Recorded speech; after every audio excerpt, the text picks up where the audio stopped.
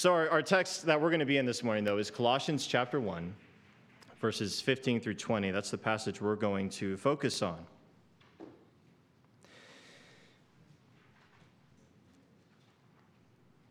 And Morgan's been taking us through Ephesians. Well, Colossians really is a parallel epistle, if you will. If you read Colossians, you'll see so many similar things that the Apostle Paul says in these letters. But they also have their own uniqueness, their own emphasis. And so with Colossians, this is a letter that was sent from the Apostle Paul to a local church in the small town of Colossae. Colossae was a small town. How many of you were born and raised in a small town? That's right. Well, Colossae was a small town, small little podunk town, off the beaten path, off the main highway. And this is a letter from the Apostle Paul to this church. And he hadn't actually met any of them. He had heard reports from co-workers of his, those who had taken the gospel there. People received the gospel. A church was started, and Paul gets word of this, and he wants to give them this letter of instruction. So in this epistle, what the Apostle Paul does is he gives the Lord's instruction to the Colossian Christians in order that they would be guarded against false teaching in their region, and also that they would be guided towards maturity in Christ. That's the purpose of the letter. And the driving theme throughout this epistle is the supremacy of Christ over all things. The supremacy of Christ. And, in light of that, the sufficiency of Christ in all things. So in our passage this morning, verses 15 to 20 of chapter 1, the Apostle Paul, he paints with his words one of the most majestic portraits of Christ in all of Scripture. Let's read it. He is the image of the invisible God, the firstborn of all creation. For by him all things were created, in heaven and on earth, visible and invisible, whether thrones or dominions or rulers or authorities, all things were created through him and for him. And he is before all things, and in him all things hold together. And he is the head of the body, the church. He is the beginning, the firstborn from the dead, that in everything he might be preeminent. For in him all the fullness of God was pleased to dwell, and through him to reconcile to himself all things, whether on earth or in heaven, making peace by the blood of his cross. So the first statement we see in this passage concerning Christ is that he is the image of the invisible God. He's the image of the invisible God. Now, in that statement, Paul is not saying of Christ what Scripture says of man in general. Scripture tells us that God made man, both male and female, according to his image, after his own likeness. But Paul states here, what does he say of Christ? Well, he says that Christ, he is that very image. God created mankind as relational beings with personal wills and the ability to reason and to love and to exercise dominion over the earth. And in this way, man bears the image of God, although that image, we could say clearly, in light of what we've read in Genesis 3, in light of looking around the world today, that image has been severely marred and suppressed because of man's sin. However, Christ, who is the eternal Son of God, who became flesh and entered into this fallen world to save sinners, well, he is the full and perfect image of the invisible God. We read in Hebrews chapter 1, verse 3, speaking of Christ, he is the radiance of the glory of God and the exact imprint of his nature. In John 14:9, the Lord's words himself, he said, "Whoever has seen me has seen" who? The Father. In other words, if you've seen me, you have seen God. So back in our text, we see that Christ is not only the image of the invisible God, but also the firstborn of all creation. Verse 15, the firstborn of all creation. Now, we hear that word firstborn. Well, it has one of two meanings. It either refers literally to first in birth order, or it, in light of that, can be used figuratively to speak of one who is first in rank. First in rank. The typical custom in ancient times was that firstborn son who was born first, was granted special rights and privileges. He was given the right to the family inheritance. Or, if he had brothers, well, he would receive at least a double portion of what they would. Special privileges, rights and privileges as the firstborn son. And in light of this term firstborn was also used as a title and referenced one's superiority in rank. And that's how the Apostle Paul used this term of the Lord Jesus Christ here. He refers to him as the firstborn of all creation. Now, what we can't do is understand this to mean that Christ was firstborn among creation, as if he were some created being as well, and therefore a part of the creation. That's not what Paul is saying in that phrase. Although you get some people knocking on your doors trying to share some news with you, Jehovah's Witnesses, they'll like to point to that passage and say, ha ha ha, he was born, he's a created being.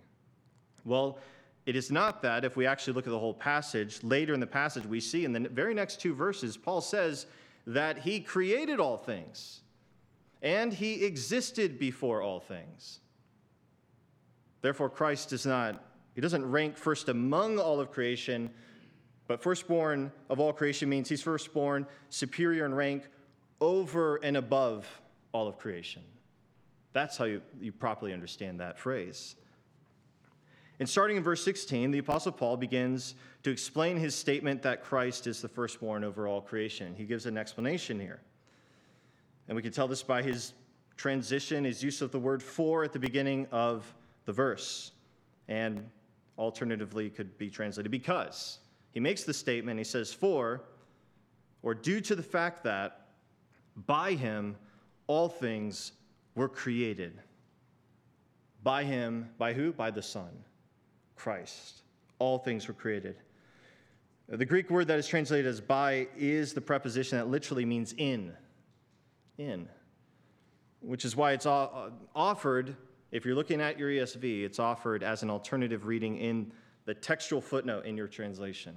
If you look down, usually there's a little mark there, and you look down at the bottom, it says, or could be read this way, in him rather than by him.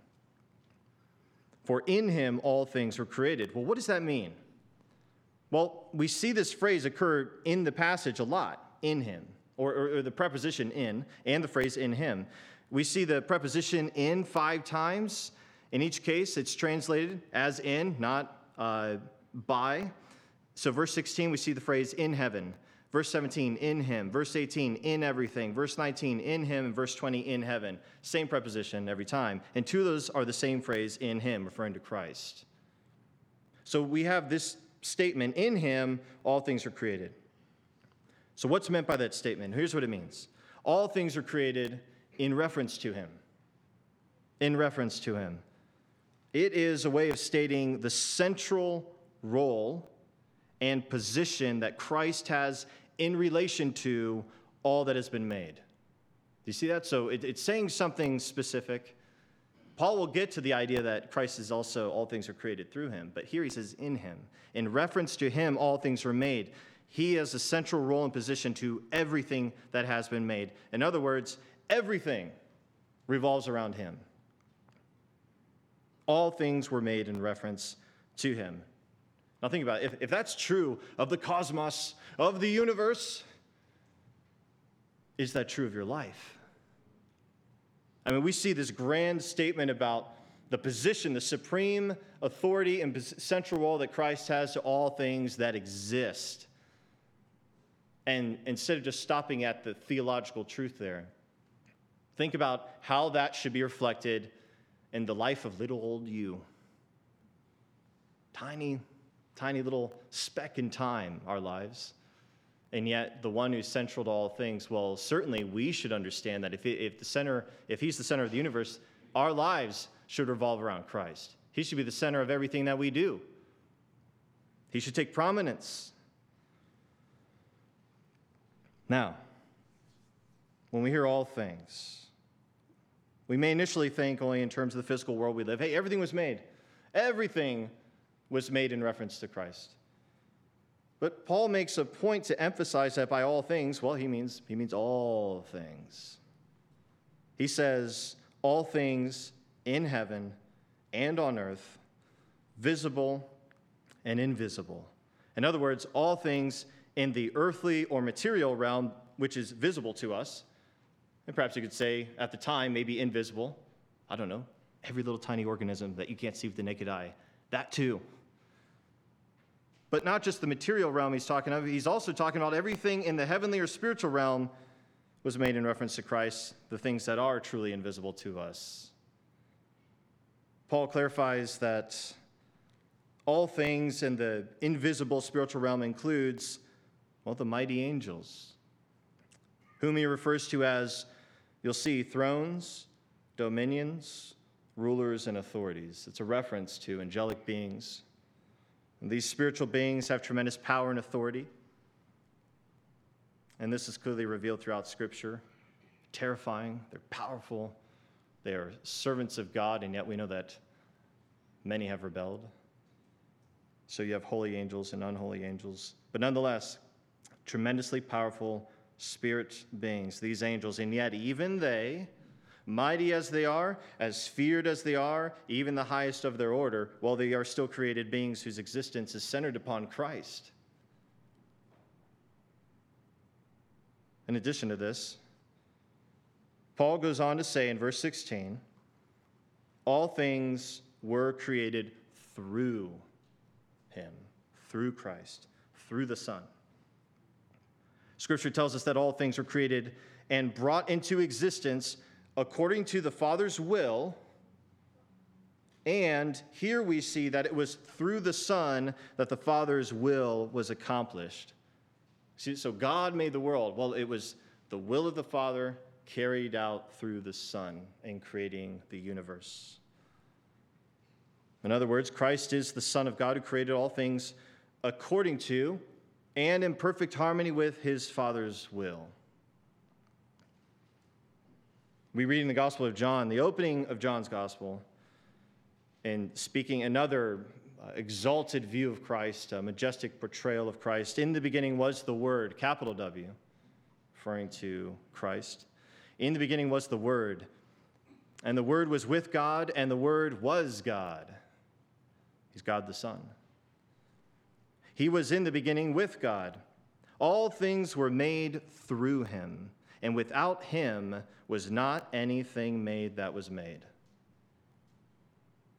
And in verse 14, in that opening of that gospel, and the Word became flesh and dwelt among us, and we have seen his glory, glory as of the only Son from the Father, full of grace and truth. This is Jesus. Not only were all things created through Jesus, the Son of God, but the Apostle Paul goes on to say in our passage in verse 16, all things were created, what? For him. For him. All things on earth, all things in heaven, even the mightiest of the angels, all of it, all were created for him. Now, all things in the beginning were declared very good. If we go to Genesis chapter 1, and read the account of God's creation of the world and everything in it, the heavens and the earth. And with each, in 6 days, he made everything and rested on the seventh, right? And at the conclusion of each day, he saw what he made, and it was good. It was good. And at the conclusion of that creation week, beholding all that God had made, he declared it to be very good. And all of that, it was made for who? For the Son. All of it. Now, obviously, we know when we keep reading Genesis and we get to chapter 3, we know that this state of being very good didn't last long. The state of perfection, perfect harmony with God didn't last long. For many of the angels rebelled against God, and afterwards the chief of those rebel angels led Adam and Eve to rebel against God.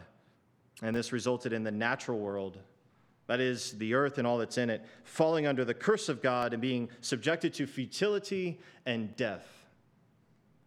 And yet, despite the rebellion, despite its consequences, despite the fallenness and brokenness of the world, which is evident every day, so clear.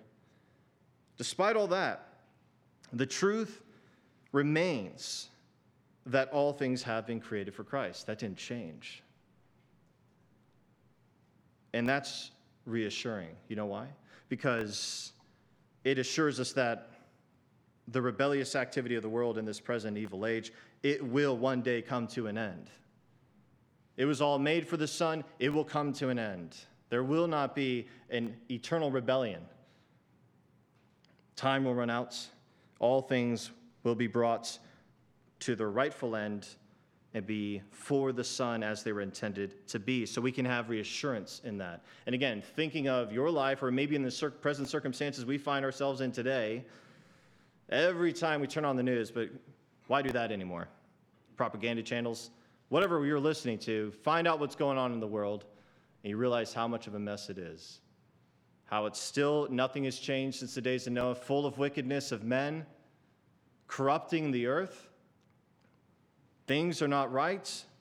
Disorder, chaos, violence, hatred, murder, corruption. And yet, we know in the beginning it was all made for Christ, and it will be perfected. It will all be made right so that it can be for him ultimately. That's God's intention.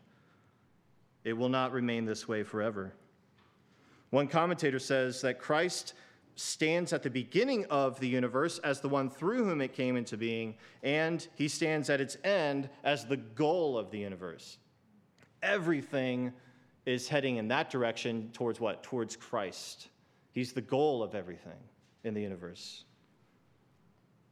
According to what Paul wrote in Ephesians 1:10, the Father's plan for the fullness of time is to unite or sum up all things in Christ. Ephesians 1:10. So, to summarize the truth of Colossians 1:16, Jesus Christ, as the Son of God, is the firstborn over all creation because, well, he is the focus of creation, he's the agent of creation, and he's the goal of creation. All things are created in him and through him and for him. We see in Hebrews 1:2 the truth that the universe was made according to the will of the Father as an inheritance for the Son. All things were made for him, the Father's inheritance for the Son. In the opening of Hebrews, you read that God appointed his Son, through whom he created the world, to be the heir of all things. That's his position, supreme. All of it is his, all of it will be. It is his inheritance. Now look at verse 17 in our passage. Paul says of Christ, he is before all things. Oh, if Christ created all things, then he certainly existed before all things. As God the Son, he is eternal. Want a clear passage that points to the eternality of Christ? To understand that he's not just the Son of God and somehow less than the Father. No, he is God the Son. Co-equal, co-eternal. He is before all things. And then Paul says, and in him all things hold together. All things hold together. Well, if all things have been, as Paul said in the previous verse, created through Christ and for Christ, then it follows that not only were all things created in him, but also that in him all things hold together. In other words, Jesus, the Son of God, is the reason why everything continues to exist and doesn't descend into chaos and totally fall apart, right? Just again, as we think of God's purpose, the Father's purpose for creating the world as an inheritance for the Son. It was created for him. So the Son holds all things together. The Lord, Jesus Christ, he's not only the creator of all things, but also the sustainer of all things. This is the one whom we worship. This is the one who we call Savior and Lord. Whom we read of in the Gospels as one who came in humility, born in poverty, came as a servant, a bondservant, to give his life as a ransom for many. And yet, at the same time, he's the one who created all things. And he is the one who holds all things together, the sustainer. Scripture says, again, Hebrews chapter 1, I think we could say Colossians 1, John 1, Hebrews 1, right there, emphasizing the supremacy of Christ. Hebrews 1:3, chapter 1, verse 3 says that he upholds the universe by the word of his power. So as the child's song goes, right? He's got the whole world in his hands. He does.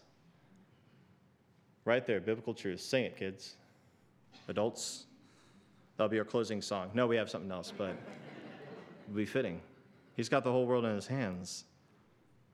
So don't forget, when you read the lowly servant in the Gospels, at the same time is God the Son in the flesh, the creator and sustainer of all things, all-powerful, upholds the universe by the word of his power. Okay, big theological truth. But that should apply to your lives as well, right? If it's true of the whole universe, you've got to realize that it's true of your life as well. Which is why I would say, if you are in right relationship with Christ, you have come to him in repentance and faith, you are submitting to him as the Lord, then he will order your life. Your life will taste and see that the Lord is good, experience the blessing of God, the orderliness, the peace that he brings. He upholds the whole universe, but he also, and holds all things together, but he also he'll hold your marriage together. He will hold your home together, your parenting, your work, and your friendships and your pursuits. Well, all those things will be held together if you're in right relationship with Christ and your focus is him. Right? So big theological truth of the whole world, but think about it, the importance of this truth in your personal life. Everything in your life should revolve around Christ. He's the center of the universe. How much he should be the center of your life. And all things are held together by him. Well, you should see him that way. That I need Christ. My dependency on him. If I want to glorify God in my relationships and my work, with the short time I have on this earth, I need to turn to the one who holds all things together. And I'll see that reality in my own life. So what Paul has made clear about Christ in verses 16 and 17 is that nothing and no one is greater than him. Nothing and no one precedes him. Nothing and no one exists without him. And nothing and no one is independent of his authority. He is supreme. He's the reason why all things exist. It is all about him.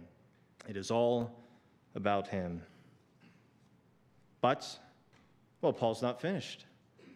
Look at verse 18. He goes on to say that Christ is the head of the body, the church. He is the beginning, the firstborn from the dead, that in everything he might be preeminent. So Paul continues to emphasize Christ's supremacy over all things and points to the fact that Christ is the head of the church. Not the Pope. Christ is the head of the church. Meaning he's our highest authority. The church is his. He is the head. He is the highest authority. He is supreme. And Paul says he's the beginning, the firstborn from the dead. Well, that reminds us of the fact that Christ, well, he went to the cross, right? He was laid in the tomb, but on the third day he rose, and he ascended in glory. He is exalted in glory. That we are reminded of the fact that he went before us into everlasting glory. He's the first one. He died for our sins and rose again, and we are, those who belong to him, we are following after him in faith to obtain what? A resurrection like his. Once again, Paul has highlighted the superiority of Christ in precedence and rank, firstborn from the dead. But we have a hope, the hope of glory, it's referred to as, because we know that as he was raised from the dead, bodily, unto glory, so we also who are trusting in him will be. But he is the first. He made the way so that sinners like us who are trusting in him can follow after him and receive the blessing of salvation through faith in him. And Paul concludes this thought in verse 18 with the following statement. This idea that Christ is superior, he's supreme in precedence and rank. And Paul says that in everything he might be preeminent. So he made this statement about the whole universe, and now he's making the statement about the church. He's the head of the body. He's the firstborn from the dead. Why? That in everything Christ might be preeminent. So everything in this passage has been building up to this point. That statement, the word preeminent, what does that mean? It means having superiority over all others in rank, in dignity, or importance. There's nothing in all of creation, no creature, no object, no act that can compete with the greatness of Christ. We have to see him that way. I mean, we can see on our level things that are greatness, man's achievements, right? And we can be impressed, but everything infinitely pales in comparison to Christ's supremacy, his greatness, his majesty. And in verses 19 through 20, Paul writes this, "For in him all the fullness of God was pleased to dwell, and through him to reconcile to himself all things, whether on earth or in heaven, making peace by the blood of his cross." Paul says that all the fullness of God was pleased to dwell in Christ. This means that the totality of God's power and attributes reside in Christ. He's not partly divine, right? He is truly God in the flesh. And therefore, as the God-man, he was both qualified and able, to die on the cross for the sins of all who believe.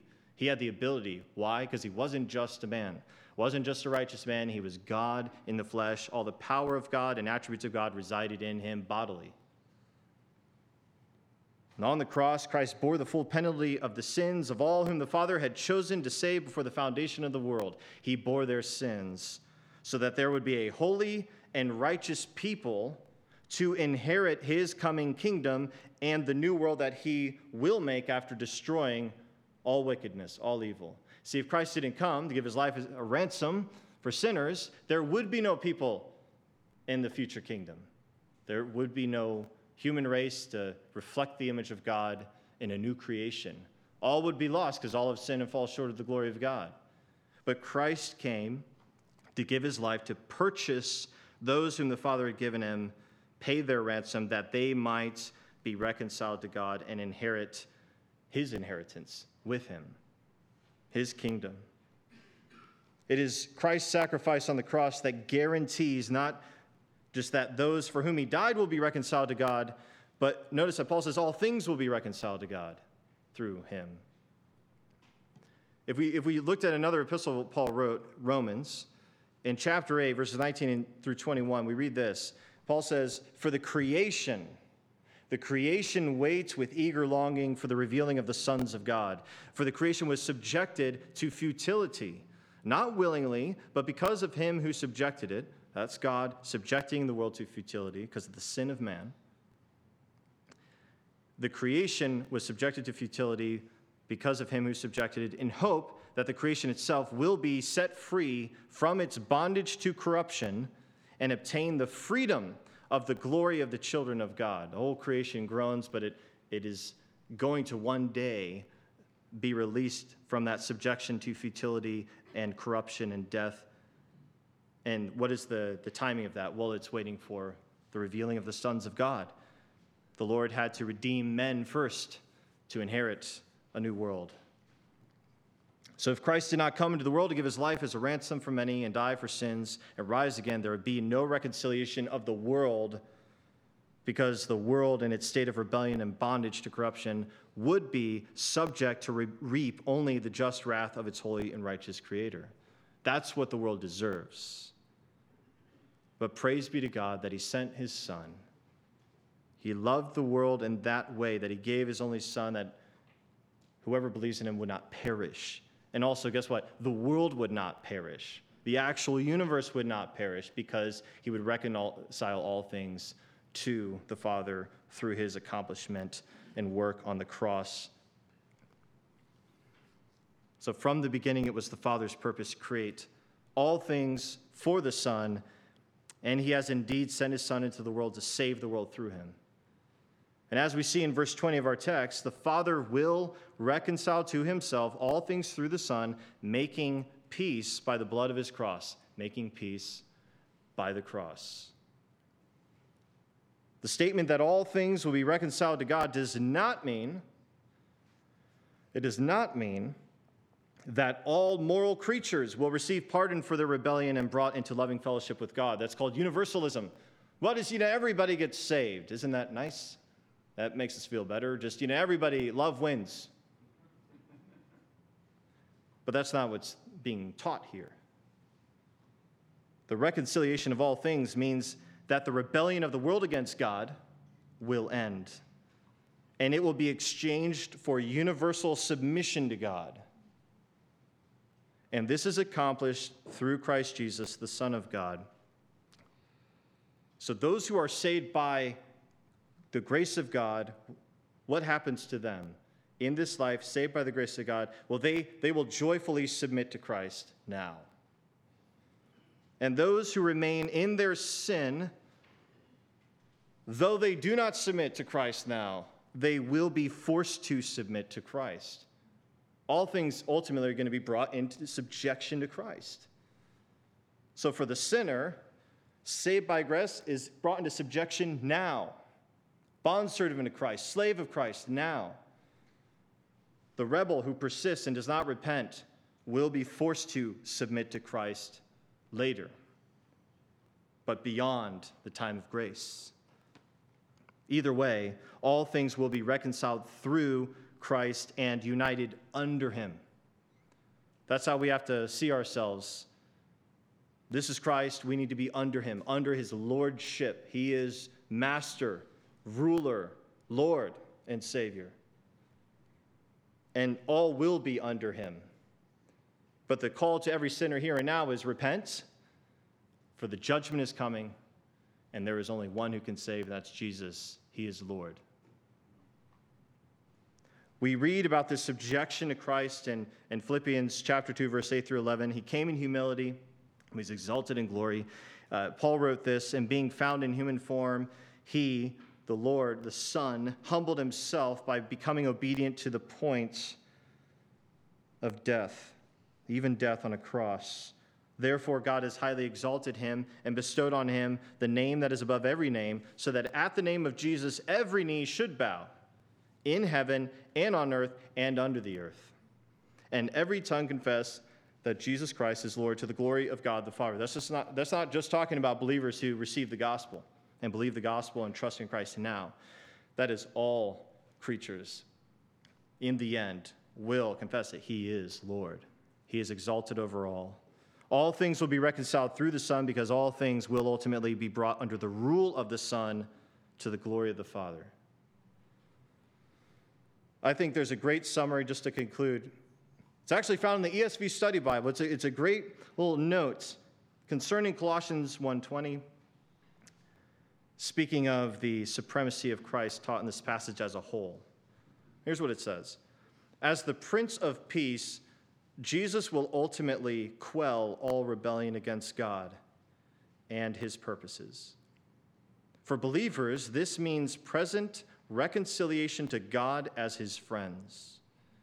As for non-believers and demonic powers, Christ's universal reign of peace will be enforced on them, for their rebellion will be decisively defeated by Christ as the conquering king, so that they can no longer do any harm in the universe. The basis for Christ's reign of peace is the blood of his cross. The cross truly is the pivotal point in human and cosmic history. Wow. All things are made in reference to him. All things are made through him. All things are made for him. Is that reflected in your life? Is he Lord of your life? He knows all things. All things are made for him. Does your life look to him as the center of all things? Or your plans, your pursuits, your goals, in your temporary life here, your days are numbered. We're like a mist. vanishes. Here one day, gone the other, right? Life is short. And in this short life, the time that God's given you on this earth, does it reflect the reality that it's all about Jesus? He's Lord. And he's the only one who can save. Praise God that he's had mercy on sinners like us.